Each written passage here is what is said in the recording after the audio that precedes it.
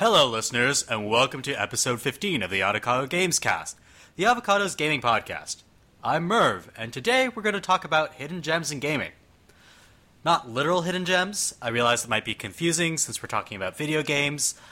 In any case, what we'll actually be discussing are really good under-the-radar games that you might have missed. But before we get to that, it's time to meet the rest of the crew. First up, he bought 80 kilos of gelatin for his Koro Sensei cosplay. It's Ben. Good morning, everyone. He has a pill-shaped body, 2 huge googly eyes, and permanent jaundice. It's the Radio Cat. Hello. And finally, he thinks pacifist runs are for suckers, losers, and commies. It's the Kappa. Hey, what's up? How are you guys all doing? Good. Been All real right. busy Yeah, pretty good. at work the past couple weeks, so it's good to finally get back. Yeah, it's good to unwind with some game talk. Yeah. So, what have you guys been playing recently? Ben, what have you been playing? I have mainly been playing a lot of Street Fighter V, but that's not very interesting to talk about. So instead, I'm going to talk about this weird little RPG. I've been playing Earthlock Festival of Magic. Has anyone heard of that? Mm-mm. No, No. sounds like you just made it up. It is one of the free games I got on Games with Gold for Xbox One. So I never had heard of it before and figured, yeah, fuck it, let's give it a shot. It's like this weird little like JRPG, except not Japanese, it's Norwegian. But it's just really kind of interesting. It's sorry, I've got a cat on me. So it's the typical story. Like you're this kid and you have this ancient artifact and your uncle got stuff, like really typical bullshit and everything, right? But it's got all these like really weird little systems that I've never really seen in a JRPG before. Like, you know how in most JRPGs you can choose which character you're walking around as? Like you select which character's in the first position and their who appears on screen. So it's got that in it, except each character has a different ability in the overworld map that you need to use to solve puzzles. So you actually need to swap between, like, you have, like, the mage who's, like, the little kid, kind of like your, like, Vivi from Final Fantasy 9 or something like that. But you get up to places where there's, like, something that's fallen over and it's a little gap and you have to play as him because he's the only one that can fit through it. Or the thief dude has, like, this magical bracelet which can, like, manipulate energy, which you need to use to solve puzzles, so you need to swap to him as, like, your first character and everything. So is it a little bit like Dragon Age in that rogues are the only characters who can pick locks, or mages are the only characters who can dispel magical barriers and something like that? Yeah, except because it's the JRPG and you only have one character on screen at once. Oh, okay. Yeah, Breath of Fire did that. I don't know if you guys ever played Breath of Fire. I've never Yeah. played the Breath of Fire. But there was like a character that was like a fox that was the only one that could walk through the forest, and there was like another character that could walk through mountains, and basically unlocking that character unlocked new areas. So that was kind of their way of like keeping stuff, I guess cordoned off until you were high enough level to get to it. Kind of more like a Zelda game where you have to get the object to get to the Yeah, new the area. boomerang or whatever, right? Oh, yeah, that's pretty cool. I should probably play one of those games one day. It's also got the kind of like I guess the Tales games have them where you see like the monsters on the overworld map and they run after you and then you actually go into a battle. Yeah. Yeah, except it's got so it has all these bonuses you get for defeating enemies and everything, right? Which kind of encourages you which is something I do in the Tales games anyway, just because it makes things faster, where you kind of aggro like 4 or 5 groups of enemies at once and get them all into battle at once, so you fight like bigger groups of enemies, and then you get bonuses for like if the group of monsters you're fighting is bigger than your party or that kind of stuff. So it's just got a bunch of these like really weird little systems that I've never seen in a JRPG that make it pretty fun. And yeah, if you're bored, maybe check it out. What was the name of that game again? Earthlock Festival of Magic. Earthlock Festival of Magic. Okay, it sounds interesting, intriguing. Might check it out. Is it available on platforms other than just the Xbox, or? I'm looking now. It is on Xbox, Windows, PlayStation, and Wii U, coming soon, apparently. Oh, wow. Didn't know they're still making things for the Wii U. I don't think Apparently Nintendo does either. All right, Kappa, what have you been playing? I mean, there's a couple different ones I wanted to talk about today, but I'm going to go with Watch Dogs 2. I'm really enjoying it. I didn't expect to. I was okay on Watch Dogs 1. I mean, I got a lot of the hate that it got. It wasn't surprising. It wasn't the best game, but it's so crazy just how a little change in tone has really made the whole game feel different. It's like this shift. Remember when Saints Row went from Grand Theft Auto clone to kind of just, okay, we're going to just do all this stuff but goofier? That's what this game has. I mean, in a lot of the cutscenes and a lot of the story, there's a lot of still that, I don't know how to describe it. You know how Ubi kind of does some of those hand-wringing times where like, oh, are we the good guys or the bad guys, or this character that basically just seems like he's going to die the entire game is the one who dies, and there's a lot of that. But the general gameplay and world play is still the same from Watch Dogs. It's just the tone itself is more, a bunch of hacker kids doing hacker things, running around being zero cool from the Hackers movie, basically. It changes a lot of the way the game itself feels. Like you're these upstart kids going against these evil corporations who are, basically Google and Facebook and those sorts of companies, and exposing their evil to the world. It feels a lot more, I don't know how to describe it, like chaotic. Like you're going out and you're causing all this chaos, which is I think what Watch Dogs 1 promised but never really delivered. But when you get to a mission now, instead of just, okay, you hack this camera, then go to this camera, then hack this wall opens, you sneak in.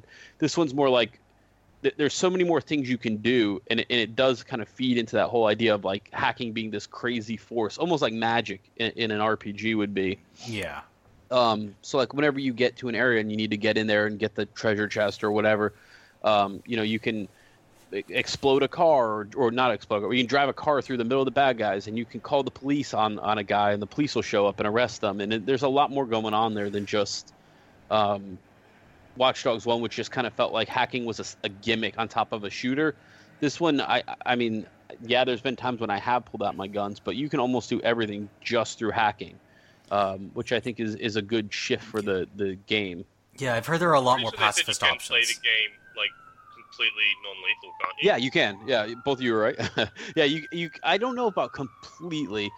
So yeah, you can play it non-lethal. I would say that the non-lethal stuff is kind of like, how when you play Batman, like it's non-lethal even though you just put a guy's nose into his brain. He's still on the ground sleeping. Yeah, it's got a lot of Batman that going. non-lethal. Yeah, it's got a lot of that going on. Like, yeah, that guy's probably dead, but for all intents and purposes, there's no score difference between whether you kill the guys or whatever. So, if it just helps your own head canon, yeah, you can play it all as non-lethal. But a lot of those guys probably ain't getting up when you drop the electrical generator on top of their head, even though it says Z's next to them. Yeah, They're like actual Zeds coming out of their heads. Yeah. That's awesome. It's a fun game. They added like I can't remember if the Watch Dogs 1 had this or not, but they add kind of like a hacker view, like Batman detective mode, where you can basically see items that are further out than what's just in your regular field of view. The driving and the shooting and everything feels very polished. It's a good open world game, even if you just want to run around and do Grand Theft Auto type things of robbing people and shooting things and stuff like that. So you've been playing it on PC, I'm guessing? PS4. Oh, PS4. Okay. Yeah, I actually got pretty lucky when I bought Final Fantasy 15. They had a buy two get one. And this was like last month when both these games just came out. So I bought Final Fantasy and Watch Dogs and picked up. I think I have Mortal Kombat XL, the complete one. So Nice. yeah, finally spent some money at GameStop. But yeah, I would say that if you hated Watch Dogs 1, just completely hated, you're probably not going to be sold on this game. If you're kind of on the fence about Watch Dogs 1 and just hated how boring Aiden was, this one fixes a lot of those problems. This game goes, I mean, I don't want to say this in a bad way, but this game goes almost over the top in diversity. There's trans characters. It takes place in San Francisco. It's very clearly an openly gay city. It does not do a lot of stuff where you feel like it's as white bread, middle America as Aiden was in Chicago. Very, very, very diverse game. I'm surprised I hadn't heard more about that part of the game. mostly what I would assume would have been people, talking about it. Yeah, being negative about it. But no, I mean it's a very, very, very diverse game. So that's Sounds something a lot like the Assassin's Creed 2 Watch Dogs.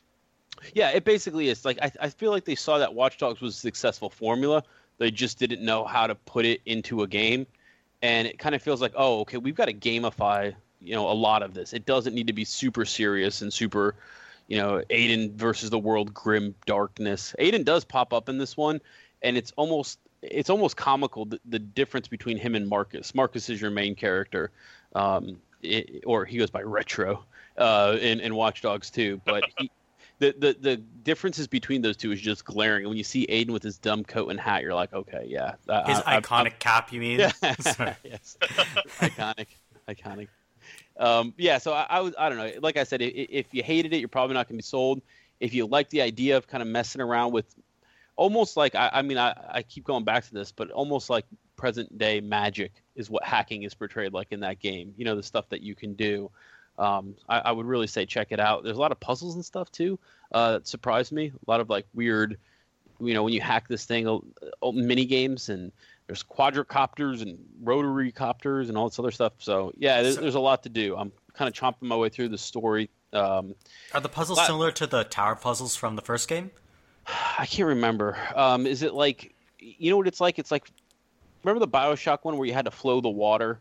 Oh, it's like Pipe Dream. Yeah, it's like that. Those are pretty fun because you're hacking nodes and stuff. I enjoy it. The drop in, drop out multiplayer is really good, and I'll just say this: you can opt out of the PvP ones and just see the co-op ones. So you don't have to have the people invading you anymore if you don't want to do that, or you don't have to do. I think this is new. It's called Bounty Hunt. So if someone gets 3 stars, think about like GTA when you get 3 stars, like. You're at the level where the cops show up with helicopters and SWAT teams and stuff like that.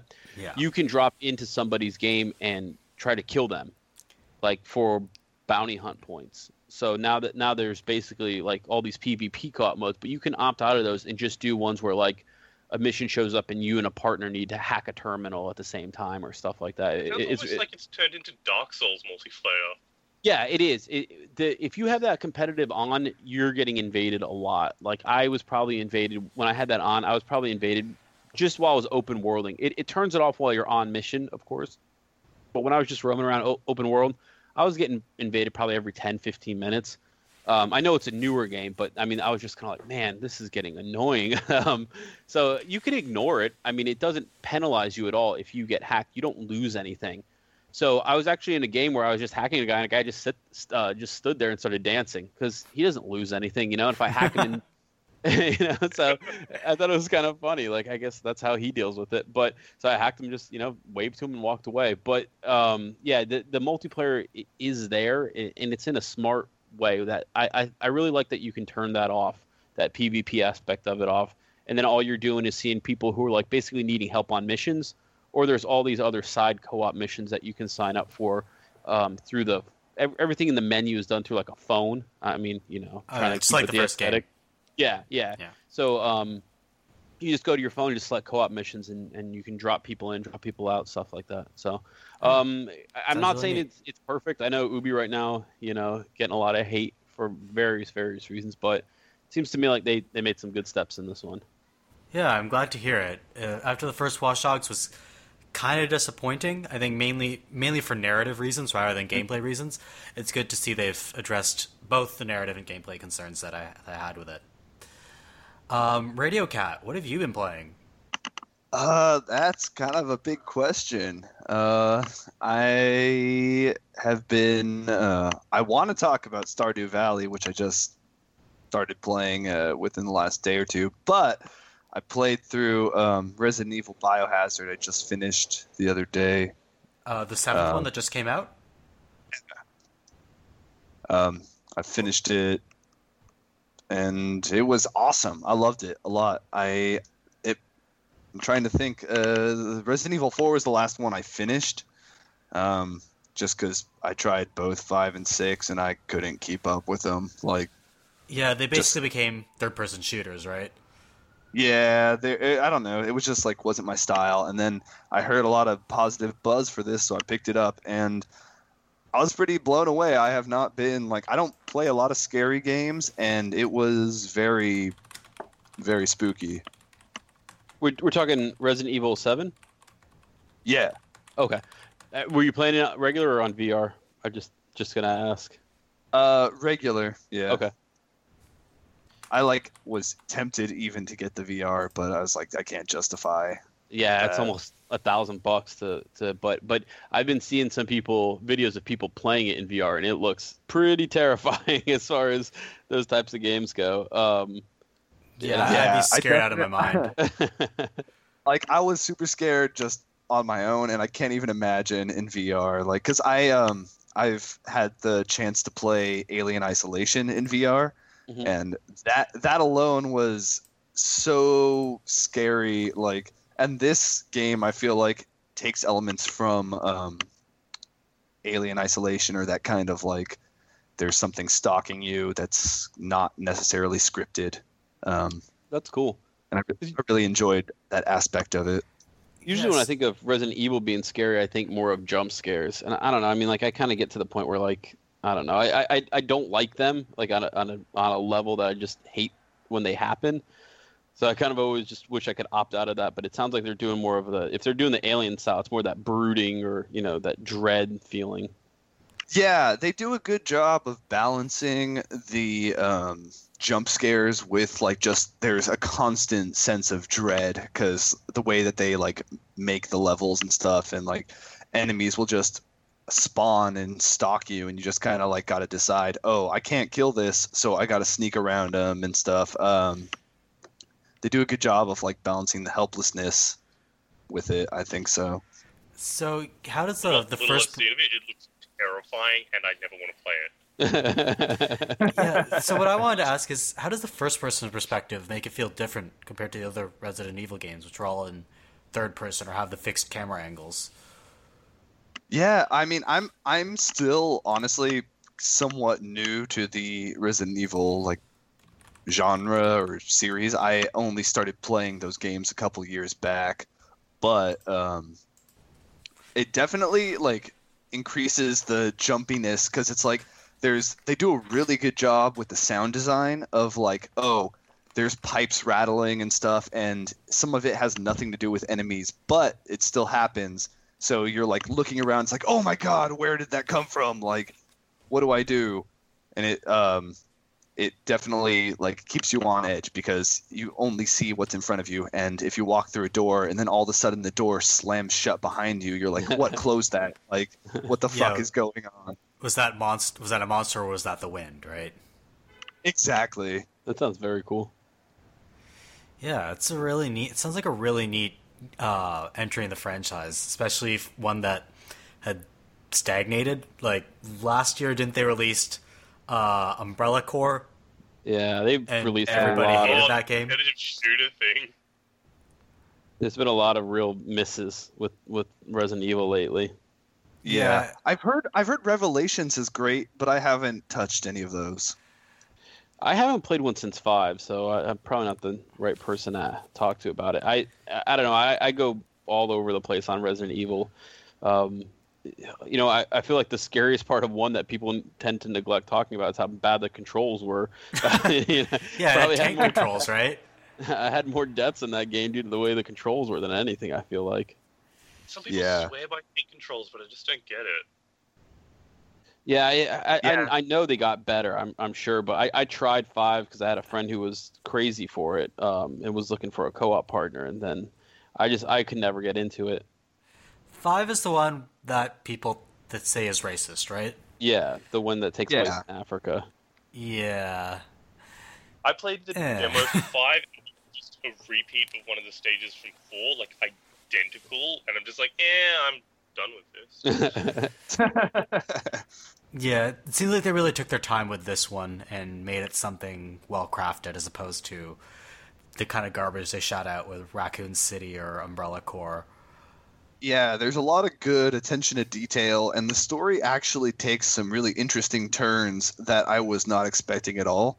I'm definitely going to try and go back at some point, especially because I know the hardcore mode that you unlock from beating normal They reposition enemies and stuff too, so that it like is still kind of, you got to be on edge. You can't like automatically assume passwords and stuff because they change them in between difficulty smart. levels. Yeah, it's a nice way to add replay value to a game, for sure. Exactly. And apparently you can finish the game in under 4 hours compared to like my first playthrough was maybe a little over 10 hours. Oh yeah, once you know where to go, you can sort of semi-speedrun it, I guess. Yeah. Yeah. That's good. I mean, I with that time, at least it sounds like they're not throwing in all those crazy bosses that I think was kind of becoming a weird hallmark for some reason. I don't think anybody was asking for that. But remember, I don't know if you, around the time of 5, they were throwing in these bosses that were taking like hours to kill. And yeah, I'm glad to hear that at least they're getting away from that. Yeah, there's a couple bosses, and that's actually one of my main issues probably with the game, is the bosses are kind of bullet sponges in that too. They don't really explain like, or it's not very clear all the time how you're like, if you're actually damaging them or if you're just like holding them off, or if there's some sort of like thing you need to be doing specifically to finish the event or whatever, because a lot of times some of the bosses you can't technically quote unquote kill. Is this a reboot or? No, it's a side story. Okay. Kind of, I guess. I mean, I don't know all the ins and outs of the Resident Evil chronology, but I know that it takes place in the same universe, and it just loosely relates to some of the things that have happened in other games, but it's not a reboot. All right, that sounds like it's an interesting game for sure. So let me just share, before we move on, let me just share what I've been playing recently. So this just came in the mail for me on Friday, on Thursday. Just opened it up, played some yesterday. Yakuza 0. Actually, saying that I've played it is a little bit misleading. I've mostly just watched it because it's a Yakuza game. It's about 85% cutscenes. They're good cutscenes, mind you, but I don't really have a feel for it yet because I've mainly just been watching one of the main characters going around and talking to people. So to give a bit of background on it, Yakuza 0 is an entry in the long-running Yakuza series. It's a prequel. Right now they're up to Yakuza 5. I think Yakuza 6 just came out in Japan. It's coming west next year. In any case, it's a prequel, so it doesn't require any knowledge of the previous entries in the series to play. I've never played any Yakuza games before, so this is all brand new to me. So far, all I've done is beat up a bunch of thugs and talk to a bunch of mob people. I will say two things about the game, though. It does a very good job of placing you in the era and place where it occurs. It's set in late 1980s Japan, specifically a fictional red light district in Tokyo, and I think they've done a really good job of capturing sort of the feel of that time period with lots of bright lights. Your intimate knowledge of red light districts in Tokyo. Oh yeah. I looked up some photos and stuff and saw that they paid attention to detail. But I mean, beyond what I know or don't know intimately, one thing that they do a good job of capturing is at that time, before the mid-90s stagnation of the Japanese economy hit, in the 80s at least, Japan was an ascending economy, and they do a really good job of capturing that optimism and the decadence that underlies it. I think. The other thing I'll say about it is that the game is really goofy at times. There are a lot of really weird, quirky characters and a lot of bizarre things that have already happened. I think I'm only 3 hours into the game so far. A lot of bizarre things already happened. Like the main character's solution for resolving a fight between two drunk people is to beat both of them up. Yeah, it sounds like Yakuza. Yeah, I'm surprised they don't have you play like a pachinko game for to resolve the dispute. What they did have me do was play a karaoke game, Yeah, there you And go. I was so bad at it. Like, I mean, I'm not great at rhythm games, but usually I played rhythm games like on the PC, and like you're pressing arrow keys or WASDs or whatever. Face button rhythm games, Yeah. I'm still not good at them in any way, shape, or form. So like I went through the karaoke section, the mandatory karaoke section that I had to do. At the end, it shows me a report card, and it shows me that I'm tone deaf. Because I made so many mistakes. I think I made, like 30% of my button presses were mistakes. It was that bad. It was a really hard karaoke level to throw in right at the beginning. You're gonna need to train on this. I think the only Not one what I've you're ever played really was expecting for the difficulty jumps, is it? Oh god, it's the karaoke stage. Yeah, because I'm playing it on easy, so the brawling part is super simple. I've played enough of Yakuza to know that once you get to those like mini games, that's where the real difficulty in those games are. Yeah, what was the one that was kind of like weirdly popular? Was it 3? Yeah, Like, 3 and popular 4 were the big inside? ones. Yeah, Popular, yeah. I just remember like I wasn't kidding about like there would be like gang disputes that were like basically formed around like what is that game like? Is it Pachinko? Pachinko is the gambling thing they have, yeah. Yeah.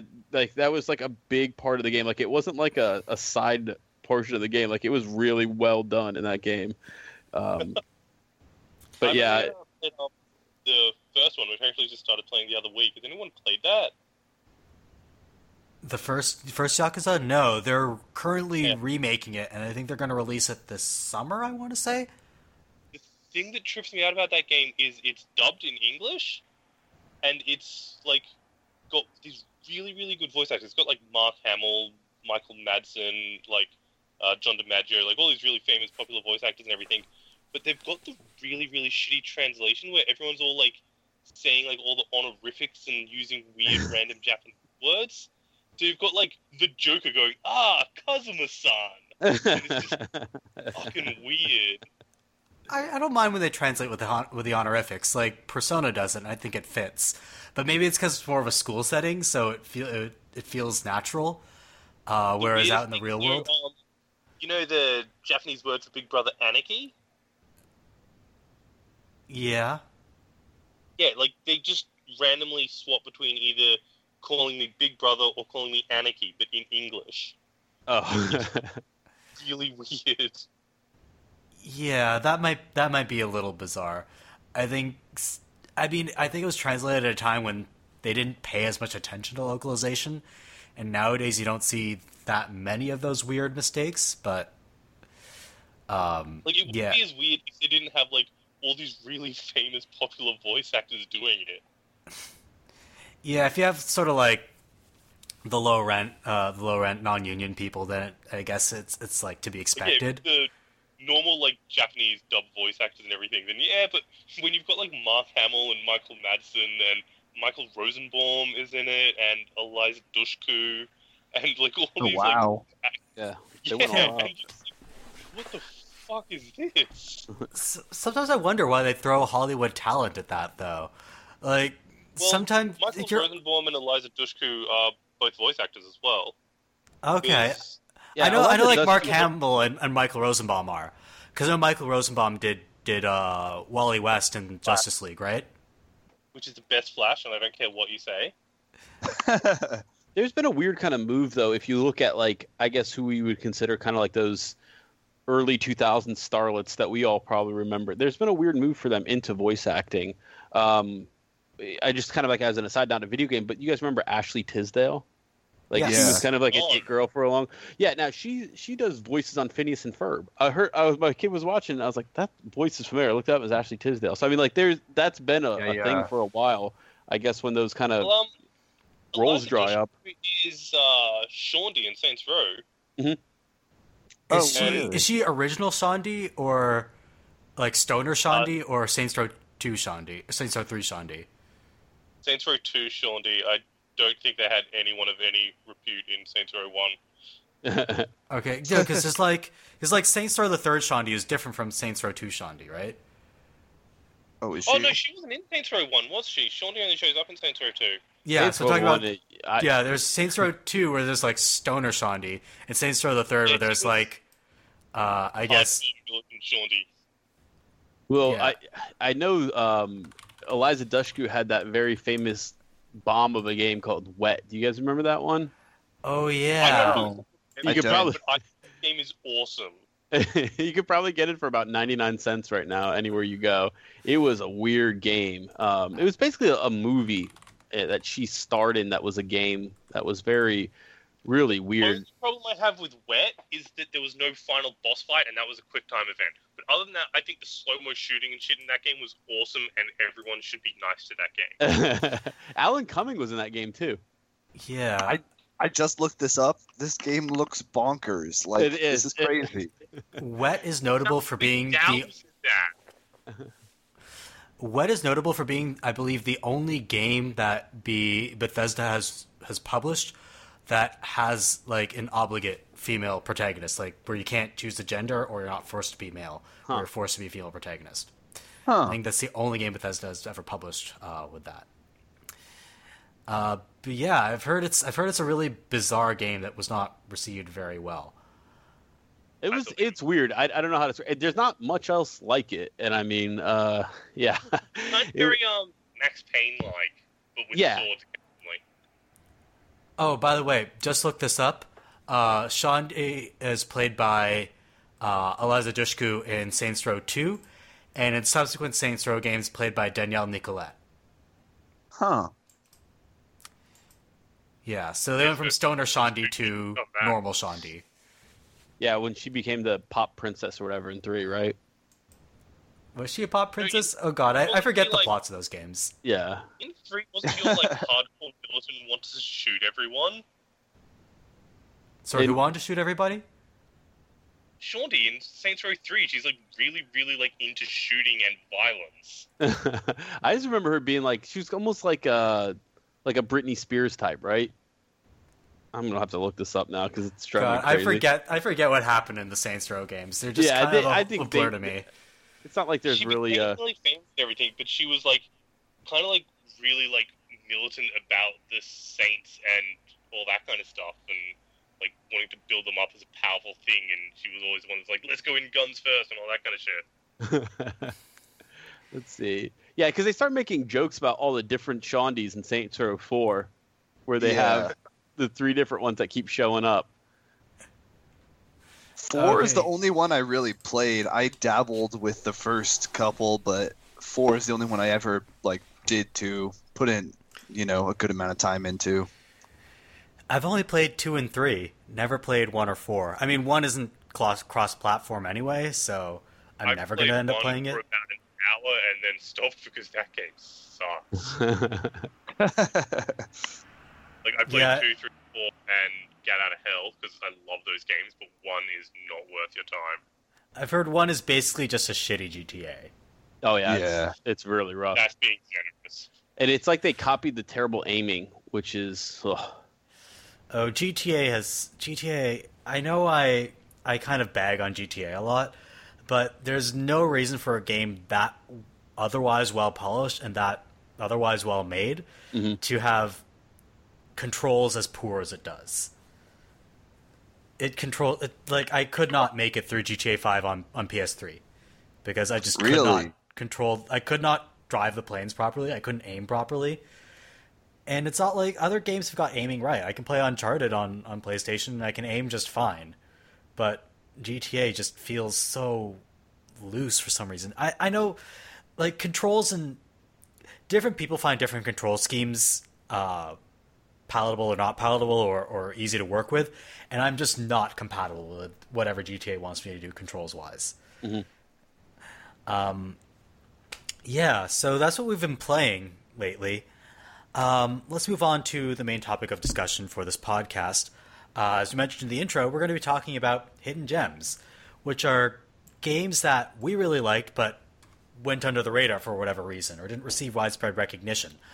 There are a lot of games like this, like especially a lot of indie games that tend to that you might pick up in a Steam sale or see or make it an impulse purchase of, and you try to get your other friends into them, and they're like, yeah, maybe one day I'll play that, but they never do.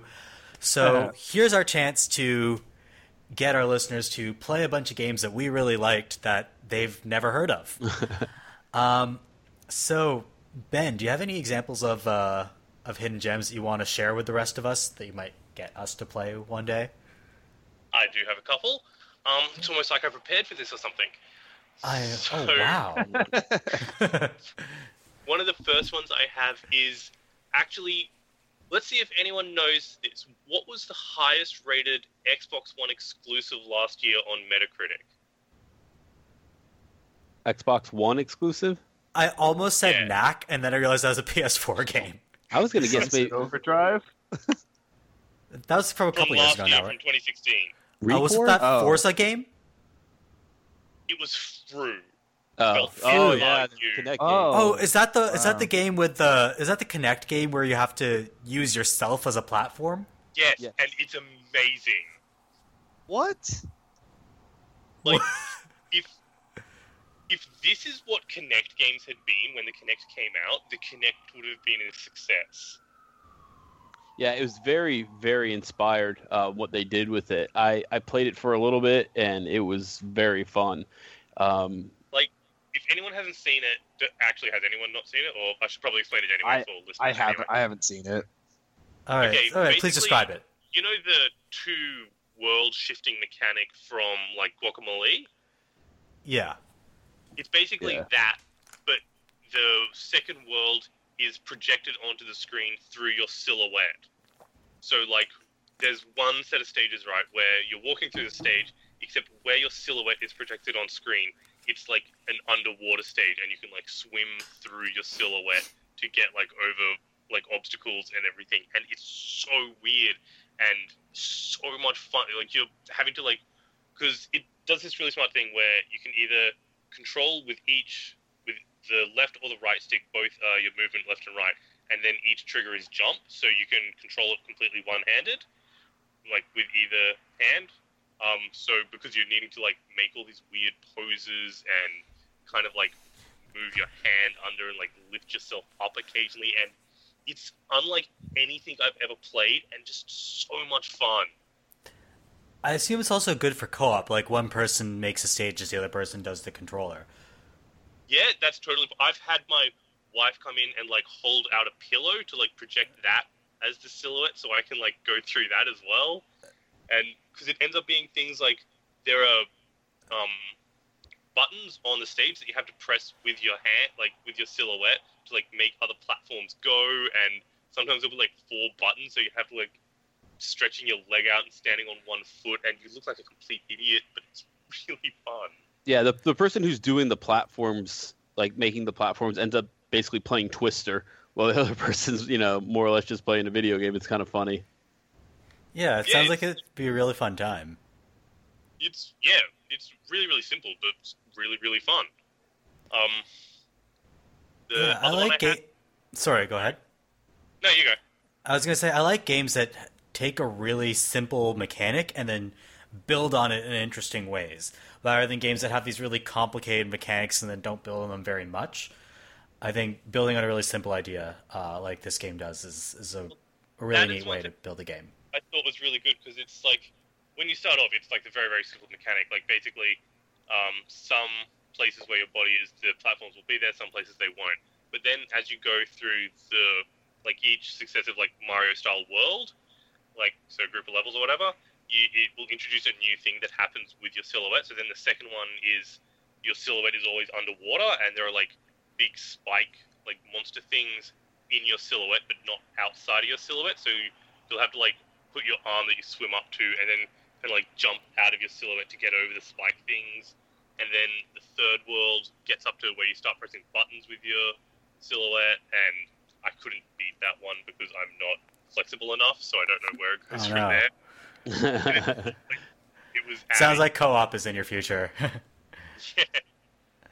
But So what's the yeah, other game that you wanted to problem I talk have about? with that game is that I like fell over into the wall a couple of times playing. All right.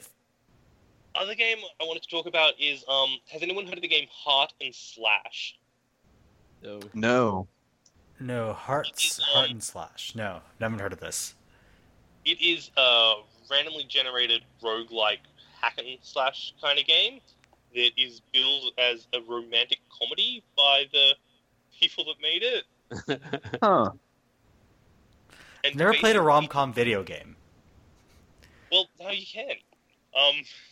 Basically, you play as Heart, who is this little robot in the future after humans have been wiped out, and there's just hundreds of robots, etc. And he still remembers what humans were, and is like fighting against the robots and blah blah blah blah blah. But it works with Did anyone play DMC Devil May Cry? yes. You know how it has the angel and devil weapon triggers, where like you have the attacks and then you hold down one trigger and it modifies it to devil, or you hold down the other Right. trigger and modifies it to angel? Yep. Yeah. So basically, when you collect random weapons, it works like that. So you have the one central weapon on like the face buttons, and then with your two other weapons, you hold down left trigger, you hold down right trigger to swap to them, and so you do end up doing like crazy Devil May Cry combos with all your different moves, except you have like 130 different weapons or something. It also does something that I really like, which I haven't really seen in many roguelikes. You know, when you get up to the next like area in a roguelike, it just basically changes the tile set. So like Rogue Legacy had like the forest or the castle or the basement area kind of thing, Mhm. but it's still basically the same kind of area. In this one, like you start off in this factory and it's all a bunch of little rooms that you go through and you kill things and everything, but then the actual design of each of the areas you're in like radically changes when the tile set changes. So you go from like the little rooms in the factory, then you go into a city which is like these huge open areas where like one room is probably about the size of like half the stage of the first one, and you got like ones where like it's like entirely vertically based, where you're like climbing up a tower and all that kind of shit. So it's like the opposite of Dwarf Fortress or one of those types of games where it's like you open up a hallway and it's just nothing there sometimes. Yeah, pretty much. The romantic comedy bit though comes from the how you always have the bits that, because it's a roguelike, every time you die you start again basically. But the bit that carries over is there's this other character in the game, Slash, which is another robot, and every time you meet Slash, which is like a randomly area in the game, Slash remembers your last meeting. Like it's the only bit that carries on from like death to death and everything, and it's like that is the relationship that progresses, that builds the romance, and then your So- ending is based on like how far you've gotten in the romance with Slash. So it's sort of like 50 First Dates, the hack and slash game. Kind of, yeah, but with less Adam Sandler and more like robot decapitation. I mean, Adam Sandler decapitation, the video game, would also be worthwhile. I mean, Yeah, I wouldn't play that. yeah, I don't think Sandler would be on board. But yeah, that sounds like a really unique spin on roguelikes. Normally, like I know usually some stuff carries over to also carry over plot elements and relationships Yeah, from one playthrough to the other. It's Really really cool, and yeah, that is on Xbox One, PlayStation 4, and Steam, and it is neat. Oh, it is on Steam? Yeah, Okay, because here's the thing. When I went to search for it on Steam, what ended up popping up was a game called Heart and Soul, and not SOUL, SEOUL, like the Korean city, and it's a dating simulator about a girl who goes on vacation to South Korea. Yeah, sounds like Steam. no, that The digital novel. Yep, good old visual novels. it's all one word with like the and symbol, so heart and symbol slash all one word. Okay. Yeah, now I have it. Yep, that's Yeah. the game. Not Heart and Soul, which you can buy on Steam for $3. Get right on that. So, Radio Cat, do you have any hidden gems in mind that you... You know, I just recently found out this was the topic for today, so this is just kind of impromptu. But I know it's like a little bit older game, but like, would we consider Time Splitters an underrated gem? Yes. Yeah, sure. I mean, I've heard of it, but I don't know much about it. I mean, have any of you played it? Yes. I played Time Splitters 1 and 2 in co-op a lot back in the day. Yeah, Time Splitters 2 was mainly the one I would focus on just because I only briefly played the one that came after that.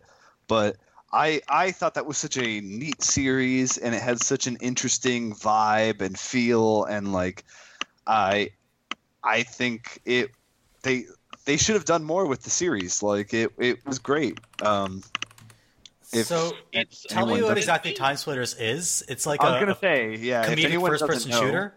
It's like a first-person shooter about like essentially time travel, and so every level, quote unquote, is them jumping through to a new era, and it was great for co-op because it was two people, and like your characters would also change based on the time period you were sent to, and the weapons would change and to fit the time period, which was great. It was a lot of fun.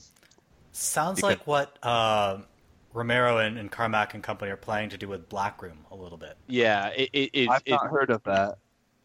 It was for those who don't know, it was a bunch of the staff from Rare that made GoldenEye and Perfect Dark quit and formed their own company, and so it's basically the spiritual successor to Perfect Dark. There you go. Yeah. There's a game that kind of does some of the stuff. It doesn't do as much in depth as Time Splitters does, but there's a game called Singularity that came out probably about 5 years ago or so now, that does a lot of the jump back and forth in time type concept that I really enjoyed. And if it might be a hidden gem, I really enjoyed it. And I was thinking, man, as soon as I started playing, I was like, this is why we need new Time Splitters, because you can do so much more now than you could do back then. Yeah, definitely. I think there actually has been talk of a new Time Splitters for a while. I think Crytek owned the rights, which I don't know how that's going since they're not doing well. But I do remember a couple of years ago that there was talk of a new Time Splitters, and I really wish they did. It's yeah. So every according once to in a while it comes up. Yeah, according to Wikipedia, Time Splitters 4 was postponed indefinitely.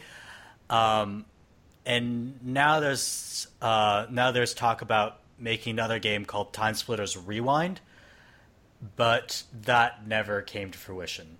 So it looks like until Crytek gets their shit in order, which I don't think is going to happen. I think Crytek is probably going to fold this year or severely downsize, one of the two.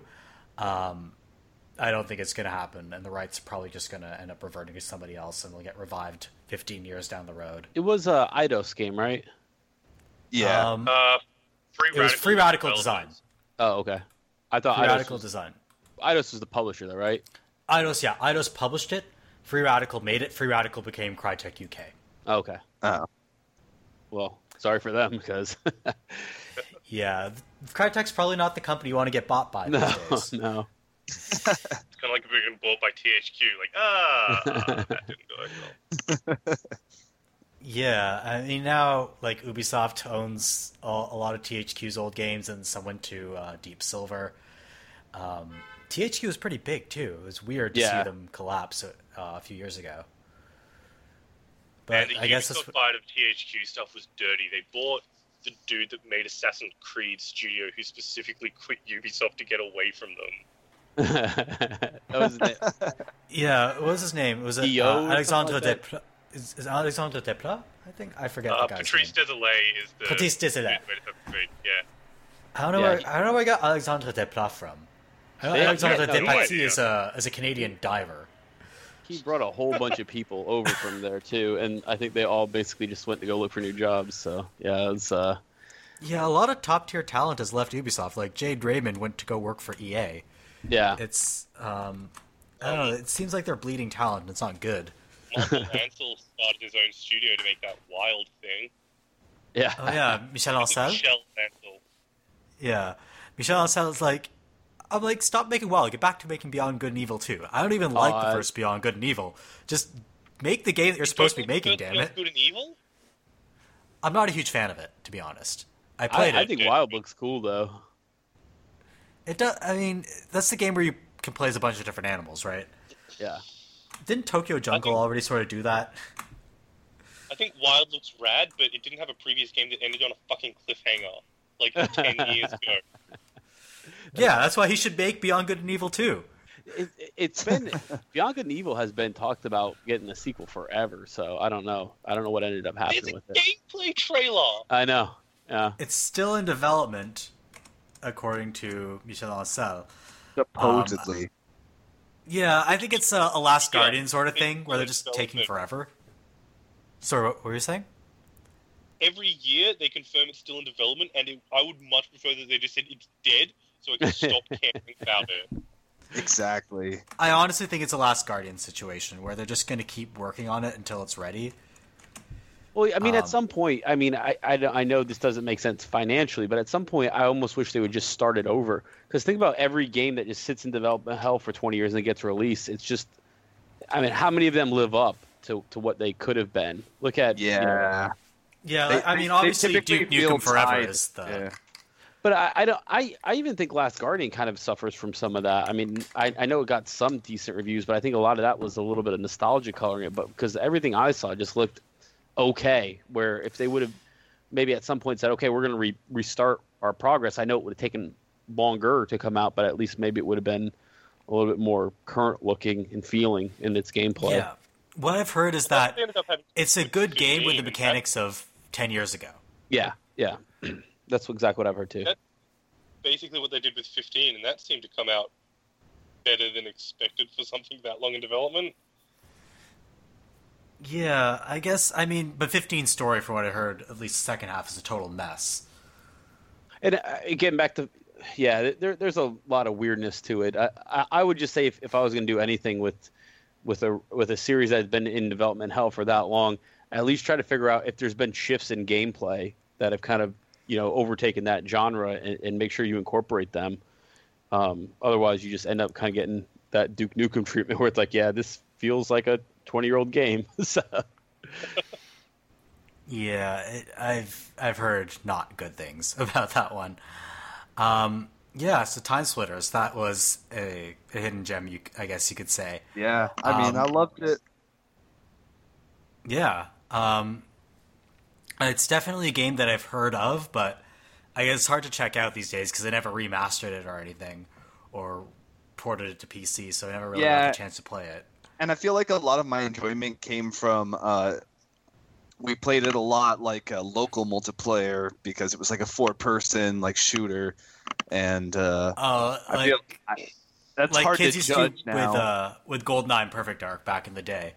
Yeah, Oh, and it had the map builder, didn't it? Like, you Yeah. could build your own custom co-op maps? It had a map yeah, editor. and it worked well. It was not bad. Yeah, I'd definitely like to see more of that. It also had the games.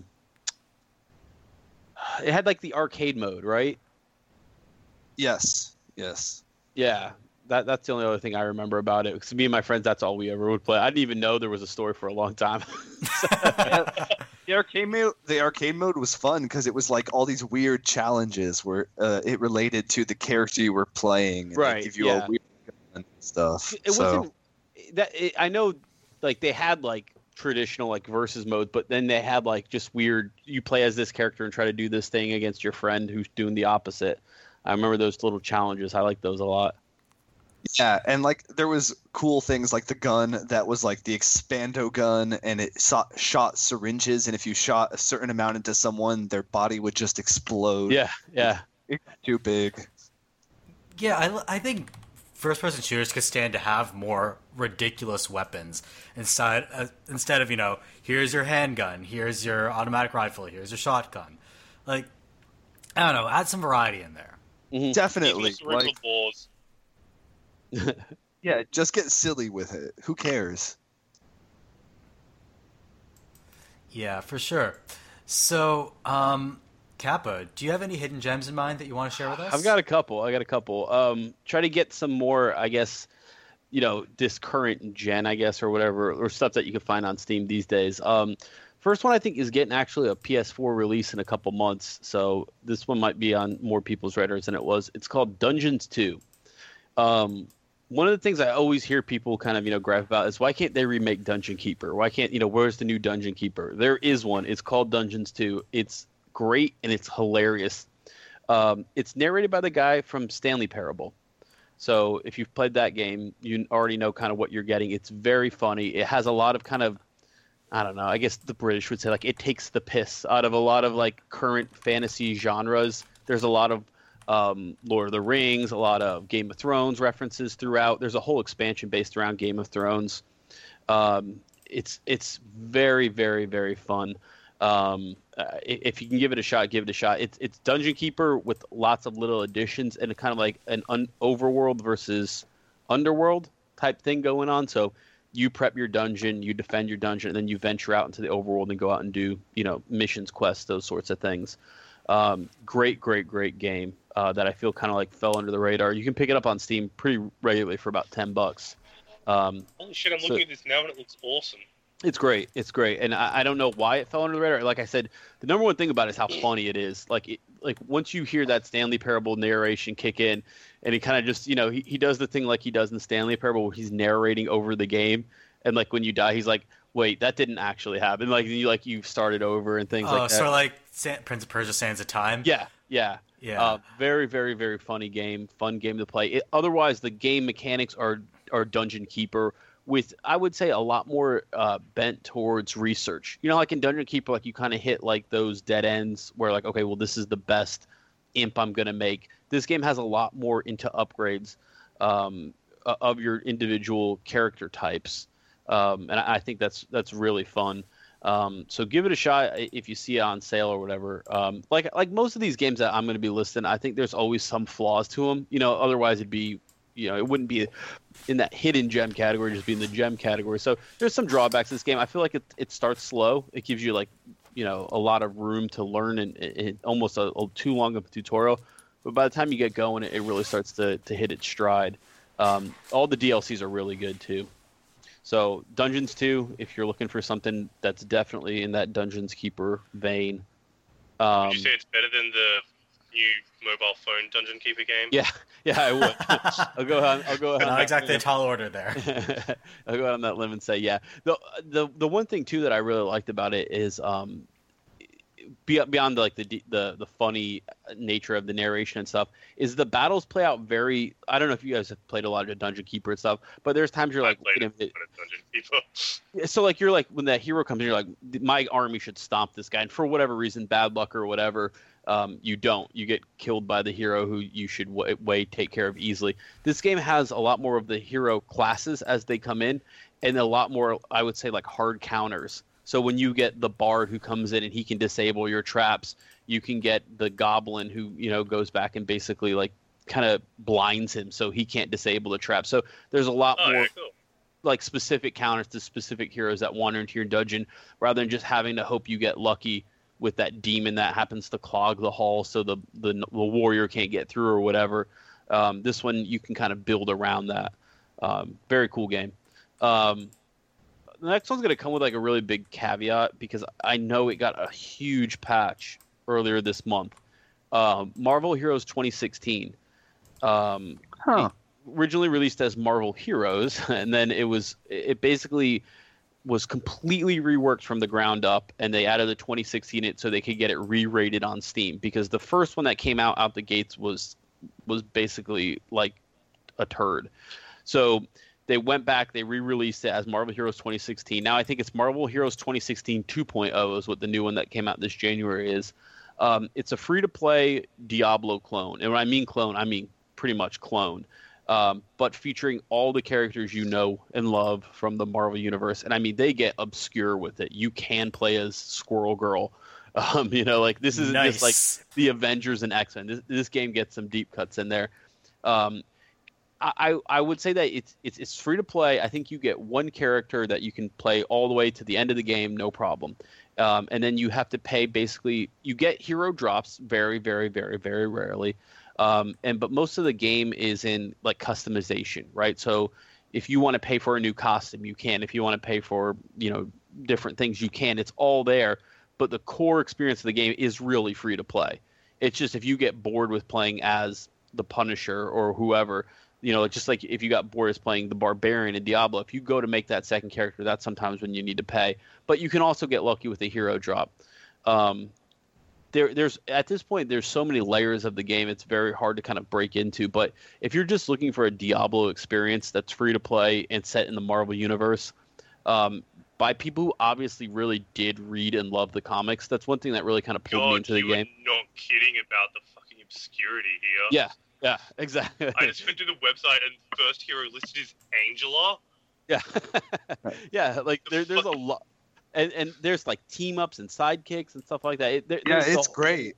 Yeah, I love it. It's a. I think it fell under people's radar because its first initial reviews were garbage, and it deserved them. And then people kind of said, well, they rebranded as Marvel Heroes 2016 to get new ratings on Steam, so people don't think it's a turd. And yeah, that's kind of true. But I feel like if you do substantial things to a game to improve it, through patches and stuff, and you're not going to milk your fan base and just make it a sequel and charge more for it, I think that should be one of those things that, okay, maybe we can make a little allotment for that. But the game itself, yeah, it really comes together to be a Diablo experience, I guess. Last one, and this one is one that I'm guessing maybe a lot of people played when it came out, but maybe got forgot about, is Call of Juarez Gunslinger. Did any of you guys play that one? Yeah, I played the first, I guess, third of it, but never finished it for whatever reason. I think it's because, honestly, it just got too hard for me. I'm not that great at shooters. Mm-hmm. It's got two mechanics that I really love. The first is the unreliable narrator is hilarious. So if you haven't played it, basically you're in a saloon, and this is told kind of through like a motion comic. This famous gunslinger comes in, and this boy sits down next to him and starts asking about, some of his favorite gunfights and stuff. But you can tell the guy is either like making stuff up wholesale or completely drunk and doesn't remember it.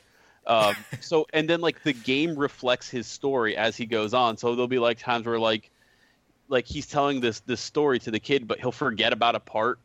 And the guy will be like, wait a minute, how did you get there? And like the game will like rewind and go back and like play to that point. So that's a really cool mechanic. I liked a fun way to tell the story. The other one place where it does that is you reach a dead end, and then the kid's like, wait, how do you get past that dead end? And then the narrator's like, wait, that dead end wasn't actually there. There was actually a tunnel. Yeah, yeah. And then like the game puts a tunnel in front of you. Yeah. It's pretty good. The duels in it are really good. I'm guessing that's probably maybe what you got defeated by or felt was really difficult. Oh, no, I just got stuck like the regular mechanics. I just ran out of ammo because I wasn't smart enough to conserve it. You can play pistol guy, shotgun guy, or rifle guy, I think, are the three different weapons you can use. But every now and then there's a duel where like you have to face up against the guy for justice or whatever. And it feels like a duel. Like you push down on the thumbstick, then you like hammer it up, and then it's hard to explain until you've done it.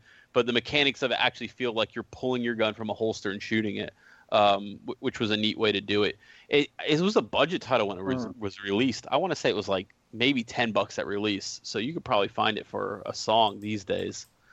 So that's another gem that I think maybe more people played at release, but people haven't kept up on it. And I try to think of, people are always telling me, hey, what's a good Dungeon Siege game or Dungeon Keeper game? What's a good Diablo game? What's a good shooter? So I try to get all three of those. And I know I said that it was going to be my last one, but I just thought of one more I'd mention is the Assassin's Creed side-scrollers are all decent for what they are.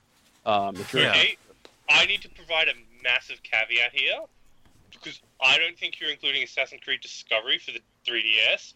No. Fucking garbage. No, I think it's China. The ones that are the cross-platform ones. Yeah. It's China, India, and Russia, I believe. There's Chronicles one, India, China, Russia. Yeah. I really enjoyed them. I think I played all of them. It's very Mark of the Ninja style or Shadow Complex style. One thing I think they did really well, which I've never seen in side-scroller do. Sorry, I want to fanboy over Assassin's Creed here for a second. The way you can move through 3D space on a 2D plane, like how you can like jump down the side of platforms and like shimmy across to get past guards and shit. I've never seen a game do that before, and it's awesome. Yeah, it feels that I think they call it 2.5D or whatever, like 2.5D scroller. Yeah, or something. Yeah, it does feel like you're moving through a stage rather than jumping on a series of platforms. I mean, I think China is free. I want to say I think Assassin's Creed Chronicles China is free. So if you just want to see what I'm talking about, it's really fun. And then just that first stage of that escape from the prison, it really shows you a lot about what that kind of engine can do when you feel like you're moving across an entire stage through an area rather than just walking up and down platforms. I gotta check that out because I haven't played any of the Assassin's Creed 2Ds just because I thought that they seemed like I thought they were just gonna be cash-ins or something. They're really not. I think I read this somewhere that they basically made them as an apology, or released them as an apology. Like I think they were going to bundle them and sell them as a game, but then it was China came free as an apology after how bad fucking Unity was. Yeah, exactly. Yeah, so Unity was so bad they basically everybody China for free, and then people were like, "Wow, this is really good." There were already plans to make the other two, but I think that kind of people when they got announced, they had a trailer showing off all three. Mm-hmm. And also, what you haven't mentioned is the art styles are really cool. Especially India. India looks awesome. Yeah, I really love the art. Easily the strongest of the because. Did you actually finish Russia? No. Russia just came out not too long ago, right? Like beginning of last year. Yeah, I haven't gotten that one. I bought Russia on the Humble Bundle. That was last week, so I haven't played it yet. Russia had. Go ahead. You know how there were a couple of like the sniping missions in India? Mm-hmm. Russia goes a lot further into them, and mostly they're really cool. But at the end, they become dog shit, and that's one of the worst final boss fights I've ever seen. Yeah, I haven't picked it up, but I'll tell you, India is a beautiful game. I mean, it makes me want an Assassin's Creed proper in India for how they make it look. I mean, it's very bright. The color palettes are all like light greens and like gold. Beautiful looking game.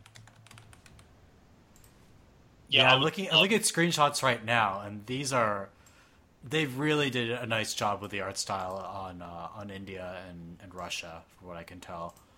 Trying to add more of a monochromatic thing with red accents, right? Yeah. What they've basically done is instead of going for like a realistic depiction of the countries, they've done it in the kind of art style that was popular in that city in that time. So China has like this whole ink wash look that China was very into. India has like all the really bright colors of like the kind of weaving and everything, and Russia is based on old communist propaganda posters. Yeah.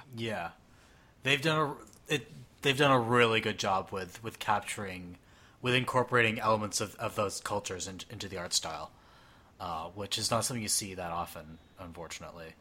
So good on them. Yeah, so those are a lot of interesting games. A lot of them that I've heard of, but that I've never heard much about. So that's some incentive to try them out.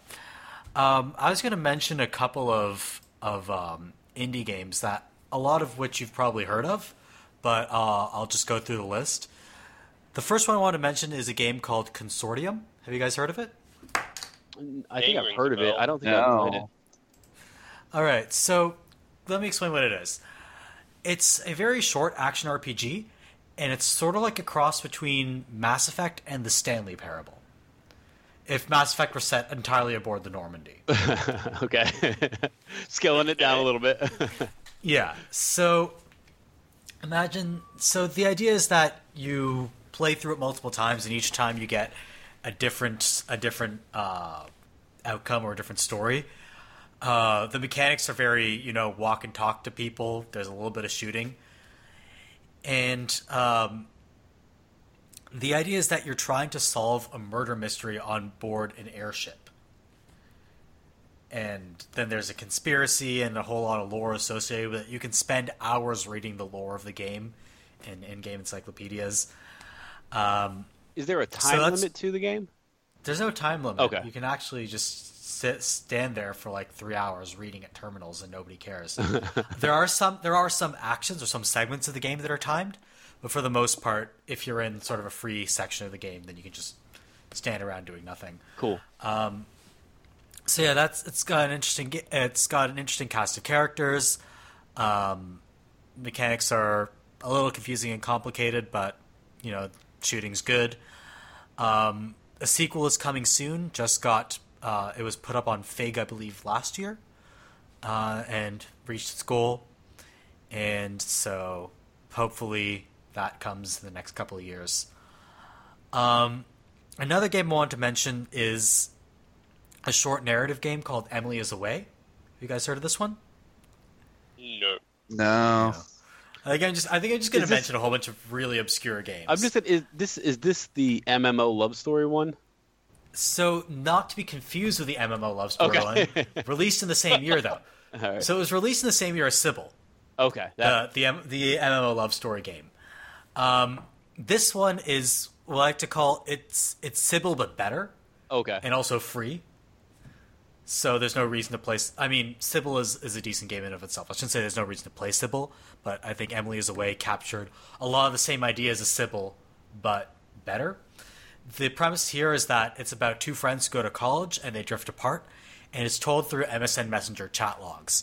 So if you guys remember MSN Messenger from way back in the day, I guess some of you might be a little after your time. But when I was a kid, ICQ, man. ICQ, yeah. So when I was a kid, MSN Messenger was a thing, especially when I was in middle school and sort of the beginning of high school. So these kids are, I guess, the people in the story are slightly older than me. They were in college at the time, and yeah, they have MSN Messenger chat. That's how they communicate with each other over the years. And what they do a really good job of is capturing the aesthetic of it. So like your contacts will have, really bad emo song lyrics as their statuses, and avatars for like bands that were popular in the early 2000s and things like that. So that's a really neat game that they made really well. How weird is it though that and Sybil kind of came out in the same year with? I mean, not exactly the same thing, but you knew right away what I was talking about when I talked about that one. Yeah, it was really weird that, and I pointed it out to a lot of people. That Emily is Away sort of, unfortunately, because I shouldn't say unfortunately, because Sybil is a decent game in and of itself, and it does deserve some recognition. But it's sort of unfortunate that they came out in the same year, because Sybil had, the big name behind it, Nina Freeman, and Emily is Away had some nobody, unfortunately, behind it. So it sort of just completely fell under the radar, because everybody was talking about Sybil, and there was no room for Emily is Away. Mm-hmm. But I think they're both really good, and Emily is Away is the one I prefer. So if you want to check it out, it's free. It's really short. It takes like an hour and a half to play through max. So you can definitely get some enjoyment out of that. Another game I wanted to mention, more in moving away from interactive fiction and back into what we might consider more to be a video game. I know I mentioned this on the podcast before, this game called Fract OSC. Mm-hmm. So this is a first-person puzzler, but instead of the physics-based puzzles of, say, Portal, Quantum Conundrum, and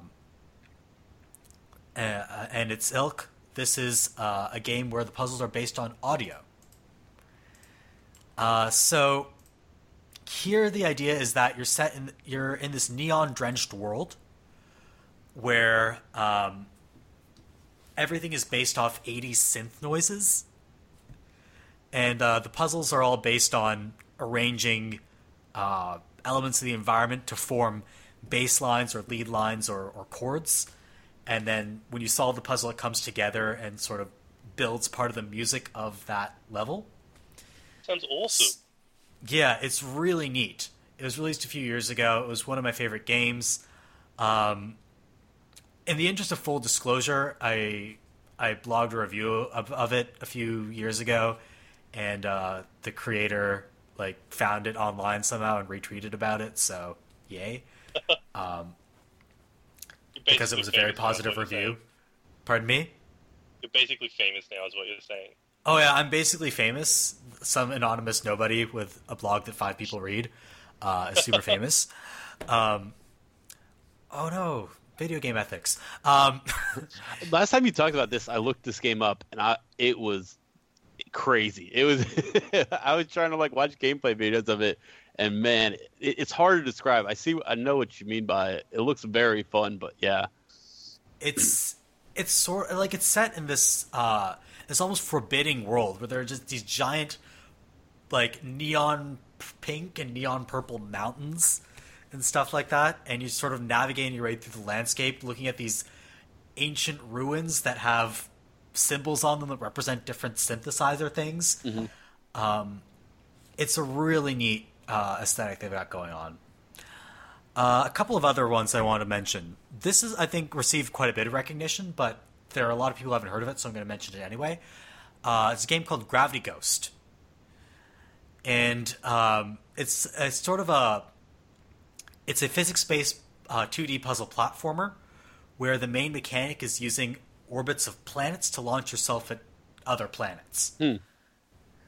Yeah, and it's got this sort of cartoonish, almost papercrafty kind of aesthetic to it, and it's got also a surprisingly dark story underlying it, but like told you're in a very charming way. are you Galactus the Planet Eater, and they're all just Man, this looks like, Oh, well- and I don't know if this is a point of reference that people outside of Australia will get, but we have a TV station called the ABC here, which is like a government-funded network station that has lots of kids' cartoons on, and it looks like the Yeah. 5-minute weird long cartoons that were on ABC in the afternoon. Yeah, Like, they it always has. had these weird, like, silent, kind of like stop-motion papercraft that, like, cartoons that never had any talking, and this looks exactly like something you'd see in that. Yeah. So what I will say about this is that it does have voice acting. I think Ashley Birch plays the main character actually. But what I was saying, surprisingly dark story. So it's not like apocalyptic, but let me just say that it's called Gravity Ghost for a reason, and I'll leave it at that. okay. Yeah, I don't really want to spoil the story because it is pretty neat. And finally, this is a game that I think I've mentioned on podcasts before, and I keep talking about it, and I just have never successfully gotten anybody to play it. But I think everybody should play it. It's called Parallax. It's a first-person puzzler, as a lot of games are, but this one feels sort of like a cross between Portal and Quantum Conundrum. The idea is that there are gates throughout the world that allow you to flip between two different dimensions. And as you walk through the gate, you end up in an alternate dimension. If you walk back through the gate, you end up back in the first dimension. And the idea is, the main mechanic is flipping switches in order to turn gates in different directions and manipulate pieces of the environment in both dimensions so you can reach the exit of the level.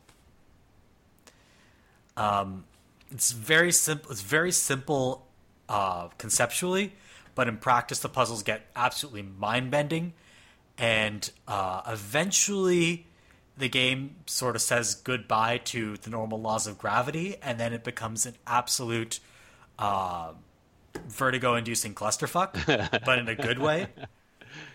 So, if you enjoy mind-bending puzzles that may or may not give you I gotta nausea, say, just looking at this Yeah. trailer, and you are underselling this game. The visuals are incredible.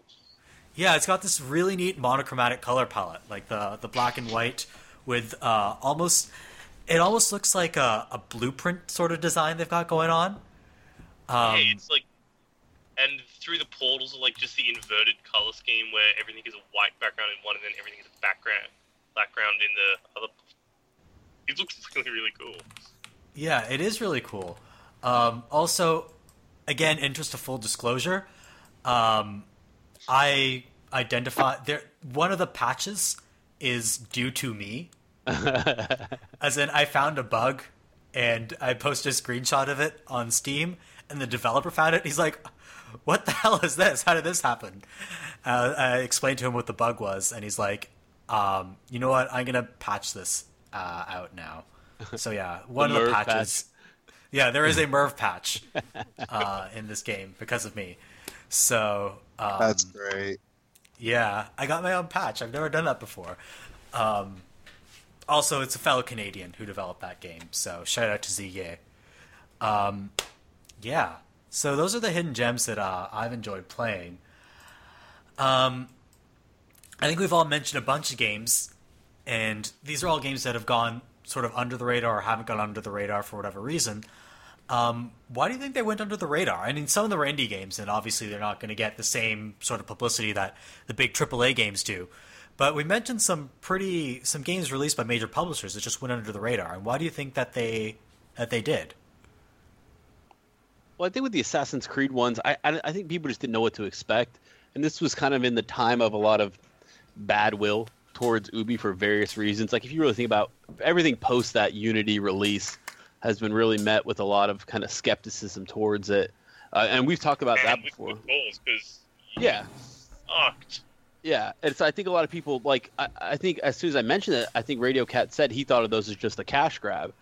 So I think that's one of the things that really pops into people's minds is, like when I talk about Marvel Heroes, oh, well, it must be pay to win. It must be free to play. I think people come into a lot of types of games with preconceptions.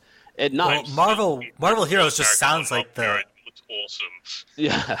Marvel Heroes just sounds like the name of a free-to-play mobile game. Right, Even if that's not what it is.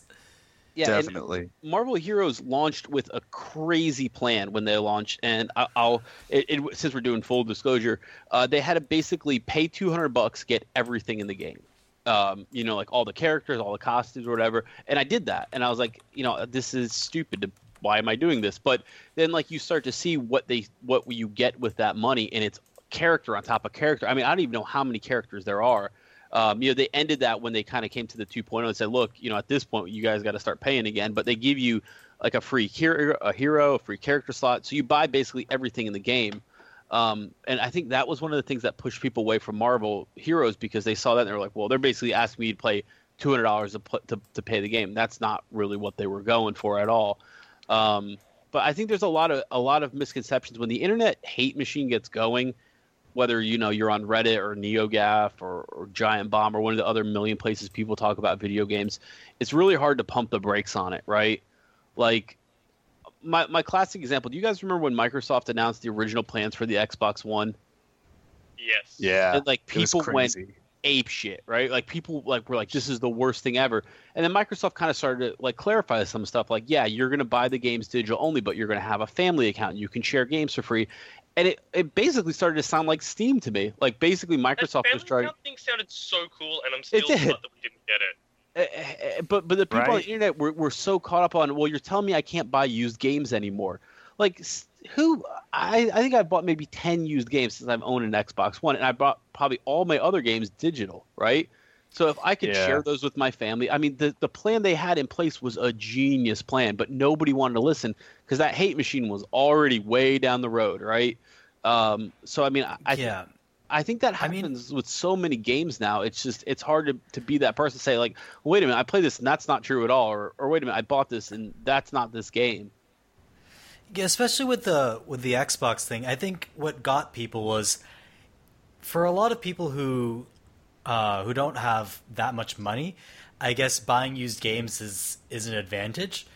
But if the prices were going to fall in a digital storefront, then I can see sort of making up that difference. But that would be contingent on Microsoft, putting up sale prices. Maybe they would, realizing that they could capture this market that they previously weren't capturing. It kind of cuts both ways, and I can see why people would be sort of against the used game market, but there's no denying that I would not be surprised if GameStop was pushing hard against it. Yeah, like they were out there feeding the trolls and everything else. Yeah, I could understand something like that. Like I definitely see why people want their used games, because video games are expensive, for sure. But I think there's definitely corporate pressures. Yeah, and they could have been more out front. Yeah. Microsoft could have been more out front of it and said, hey, here's our plan. Here's our, they were going to have like a once a week online check to make sure that you still had the license for the games you paid for, which made sense, right? If I'm playing your account, then everything's getting kind of swapped. Like you could transfer games to people. Do you remember how they said you could do that? Like if I stopped playing Halo and I was done with it, I could transfer my license to you.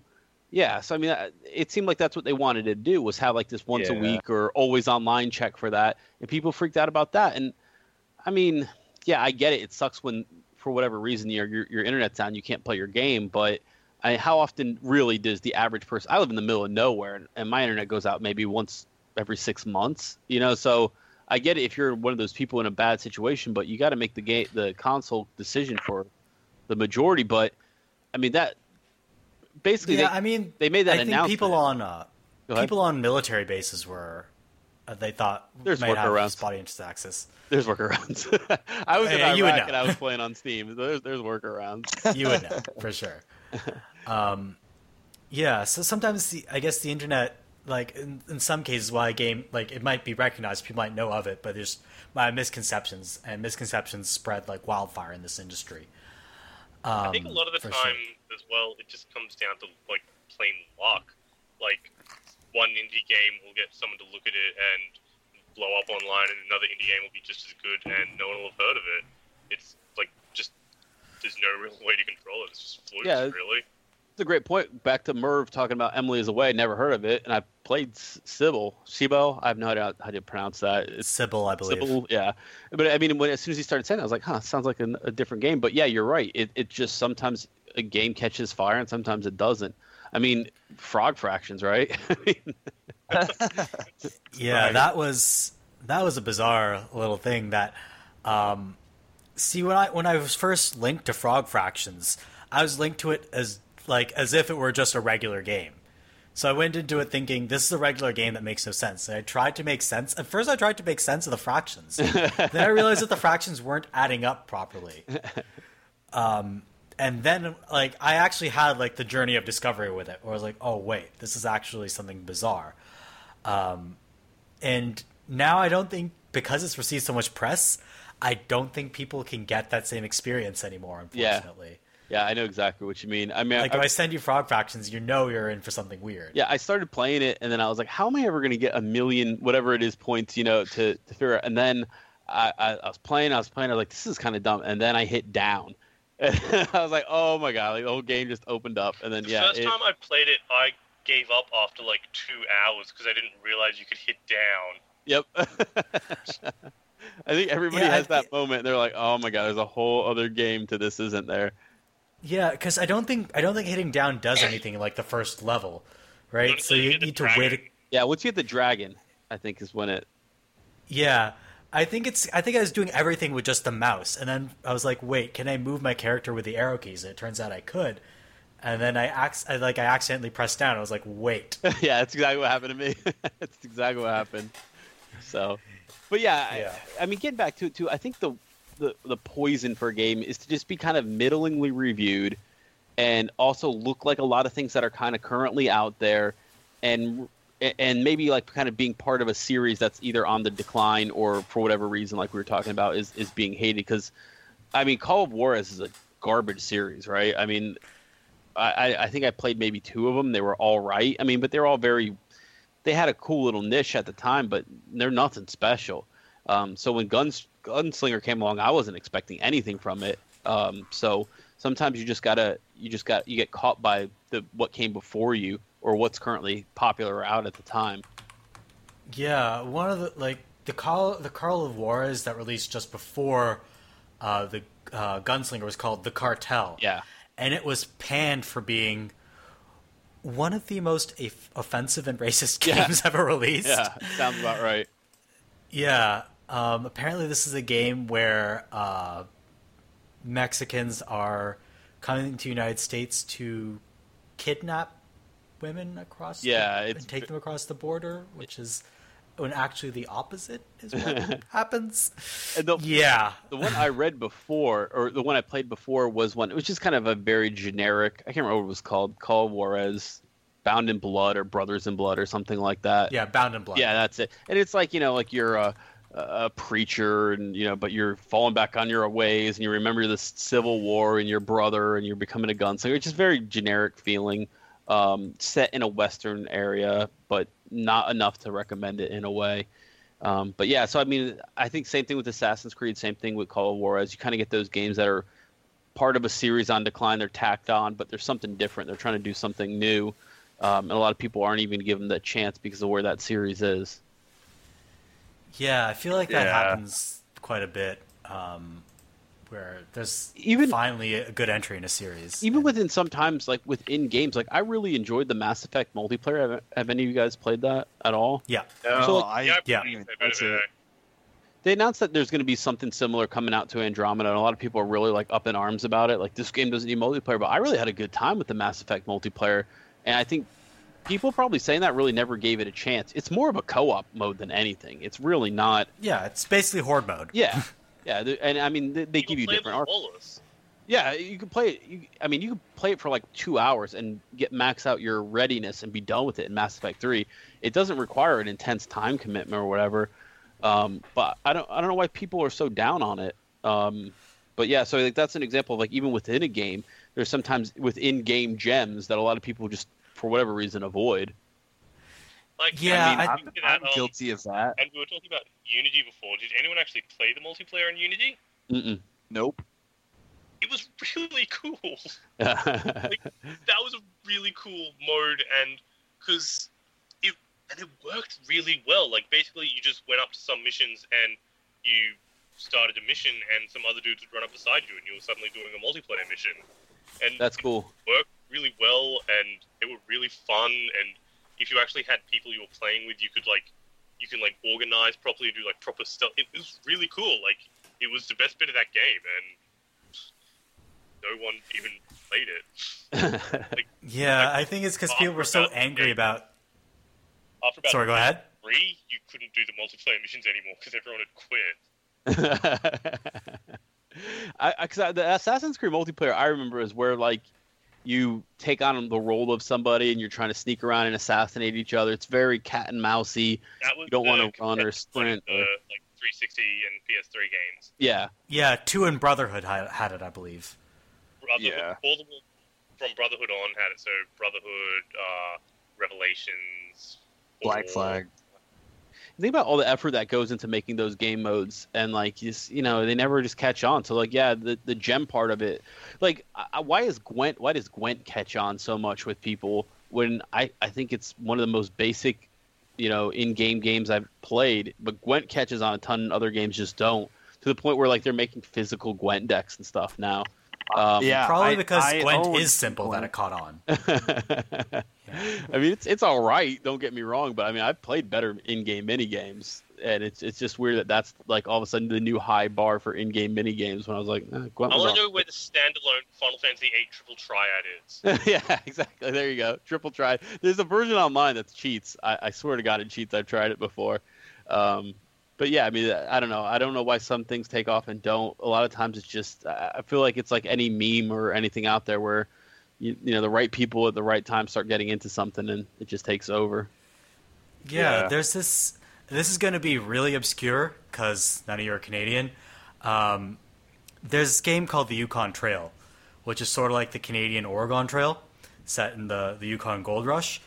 And in it, there's an in-game card game. I believe it's called Yukon. It's sort of like a cross between Hearts and poker, I guess. Hard to explain. In any case, that is probably one of the best in-game card games I've ever played. It's a stupid edutainment game. And I would love for that to be an actual card game that people play. But no dice. I'm assuming everybody here played New Vegas, right? Did you like Caravan? I actually don't think I ever played See? Caravan. I didn't get into it. I couldn't enjoy it at all. I liked it. Caravan to me was one of those, like, how people always say, like, easy to learn, hard to master. Like, that's exactly what Caravan was for me. Once I figured out how to play it, I was like, oh my God, I can become a millionaire once I get the right number of cards and stuff in this game. But yeah, so many people, when I talk about, they're like, oh man, it's really hard to make money in New Vegas. I'm like, oh, have you tried Caravan? They're like, what? See? And it's one of those things, man. I knew exactly what you were talking about, but I was just like, I don't feel like gambling. Yeah. So I never went for it. But I don't know, it's weird. I act like a goody two-shoes in the standard video game. But when I played Edutainment, I was like, yeah, I'm going to be a bad boy. Fuck yeah, I'm going to gamble. They're going to try to make me learn. I'm going to be a jerk about it. Yeah, by the end, I'd figured out, like, I played that game so many times on all the school computers, and then my parents bought it for me when I was a kid as well. So, like, I played that game so much. Like, I must have played it at least 25 times. I know exactly what the best claim to stake is to get the most gold at the end of the game. Yeah. Fucking maxing your edutainment games. Yeah, I fucking min-maxed Yukon Trail. Because that was, like, the easiest of the trail games. Like, fucking Amazon Trail was quite a bit more difficult. I've only beaten it perfectly a couple of times. And then, like, if you ever play Africa Trail, which I guess you haven't even heard of. No. Trails was a franchise. Oh, no, it's a franchise. There's, like, Oregon and Amazon Yukon. Then there's also Maya Quest, the Mystery Trail, Africa Trail, and Explore Yellowstone, which doesn't have trail in the name, but it is basically a trail game. I played in Australia. We didn't have any Australian trail games, so... There's no trail in Australia. You built the rabbit fence or whatever, right? You guys got that fence? Rabbit-proof fence. So I'm going to say that Africa Trail is actually kind of a hidden gem. So the premise is that you're taking a bike tour across Africa, and you have to manage your supplies and your biking team, and fix your bike along the way, etc. It's actually super difficult, and I've only been able to beat 2 of the routes. You need to put your expertise towards Oregon Trail. Have you played that one? The remake? The zombie one? Zombie one? Yeah, it's called Oregon. Yeah. Oregon Trail. Yeah, I've heard of it. Yeah, I've never played it, though. Because I had never played Oregon Trail growing up. Yeah, it's basically a straight rip from it, but with zombies. It's all right. Yeah, I should definitely try more of these games because I actually really liked Africa Trail when I was a teenager, but that whole pile of games has been lost to time now. Yeah, so some games seem to fall under the radar because they don't get the right press, because the Internet Hate Machine gets on them, and sometimes games just randomly by chance don't get recognized. So I think we've covered hidden gems pretty well, would you say? Any other hidden gems you guys want to mention? I did want to mention it, but I didn't want to put it in my main thing because I talked about it on the best games of 2016 thing. Everyone needs to play Honey Rose Underdog Fighter Extraordinaire because that game's awesome. What was that? Repeat that? Honey Rose Underdog Fighter Extraordinaire. It's a visual novel, like, beat-em-up game. Huh. You're not kidding. It's really cool. 1 student, 2 lives, 6 months to go. I'm still This year, already... Red must meet her idol, Big Blue, in the ring and make it to the top of the masked fighting tournament. Her dream will come true. Like, either, as long as she also graduates. Splitting your time between either being like a college student or like this underground masked fighting ring, and it's really cool. So like Persona, but with brawling instead of dungeon crawling. Yes, basically that. These games, I don't know how to describe, but like these games where like Persona's a good example. Like that, there's that time limit, or like if you don't do certain things by certain days, you never get to do them.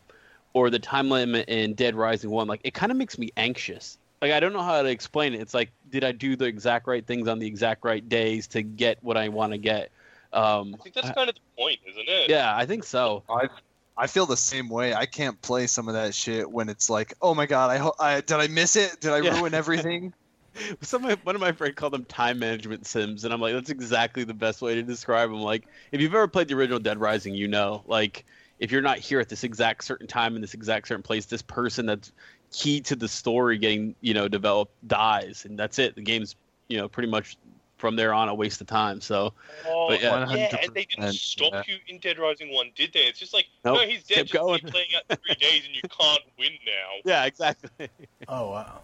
That's kind of an interesting way to set up a game, but I don't think they do that much anymore. Well, Persona, I don't know if they still do it either. I haven't tried a Persona since maybe 3, but that had a lot of that going on too. Persona, the way it works is if you fail something mission critical, then it just knocks you back a few calendar days. Okay. So you have to. It's very clear when you have to complete certain objectives. Okay. Yeah. So Honey Rose, Underdog Fighter Extraordinaire, sounds like a mobile game, but is actually a full-fledged title on Steam. Yeah, like made by one person, and now they're making this weird platforming game where you swap between two people. And full disclosure, I guess I'm like subscribed to their Patreon and everything. But yeah, really cool shit, and I don't know anyone else that's even heard of it. If I'm going to do one more that kind of didn't make my list, but was on that cusp of it, Hunted, the Demon's Forge. Ever guys play that one? I've never even heard of that, but that's No. It's not so much the game itself, but it's like a genre that I wish kind of still existed, like the co-op battler, where like you and one other person kind of can play a game all the way through the end. This is like a fantasy. Somebody called it a fantasy Gears of War when it was released, and that's kind of the best way to describe it. Oh fuck! I actually do remember this game. Yeah, like one person's like the guy, like the barbarian with the shield and the sword, and kind of the front line guy, and then the other is an archer girl who kind of almost plays more like an FPS style. But I really wish these kind of games would One of the make a comeback. characters like immortal or something. Yeah. So I'm always just trying to like find like that co-op game I can just sit down and play. That's a hack and slasher, but you and a buddy can kind of work your way through from the beginning to the end. So this game itself was kind of a good example of that, and I feel like these games used to be like a lot more of them. Like you and a buddy. I've never heard of this game before, and it was published by Bethesda back in 2011. It was a huge release that kind of just never really went anywhere. It's an enjoyable experience. It's Unreal 3, so it doesn't look super dated. But if you want to load it, I think there's probably another game that's probably $1 on Steam. But that style of game where like a pure co-op dungeon crawler that you can split screen, to me is something that just kind of died out. I don't know if they make those anymore. Yeah, I don't think they do. There was one and it's I talked unfortunate. about on the worst games of 2016, Dungeon Bros. It was that, but don't play it. Yeah, I will. Yeah, stay away from the full disclosure. You should stay away from the worst games of 2016. Damn it. Wait, did you actually want to play it, Radio Cat? No. All right. So I think it's time to call this podcast to a close. Thank you very much, Radio Cat, Ben, the Kappa, for joining me on this Thanks journey for through having me. hidden gems. Yeah. So just to let you listeners know, if you'd like to keep up to date with the podcast, we have a website, avocadogamescast.wordpress.com. And we post each episode there, along with a link dump and a fact check of all our nonsense, because there is a lot of nonsense on these podcasts. You can also subscribe to us on iTunes. We're actually on iTunes now, guys. We're in the big leagues. I feel like I made it. Yeah, I even made like a shitty logo with an avocado and a joystick connected to a TV. It's like the shittiest logo If imaginable. only you knew somebody you could ask to make a logo. Yeah, maybe. I was gonna say, if you want something, I am available. I actually have something, but that's not like we don't need to talk about that on here. That's we can take that offline. Yeah, I put out a call for logos, and everybody's like, So I was like, you know what? I'll make my own shitty logo. I actually drew a logo for you at one point and then forgot to post it. Sounds about right. I kind of like that I think we're basically stuck with this logo now, at least on iTunes. I kind of like that we're stuck with it because it doesn't look like amazingly awful. It looks like you can look it up on iTunes if you search for Avocado Gamescast. It looks like an avocado connected to a TV, but drawn kind of crappily. So if you guys are interested in that, check out the podcast on iTunes. Just search for Avocado Gamescast, and you can subscribe. Anyway, thank you guys for joining me, and we will see our listeners next time. Later. Yeah, thanks. Bye-bye. Yeah.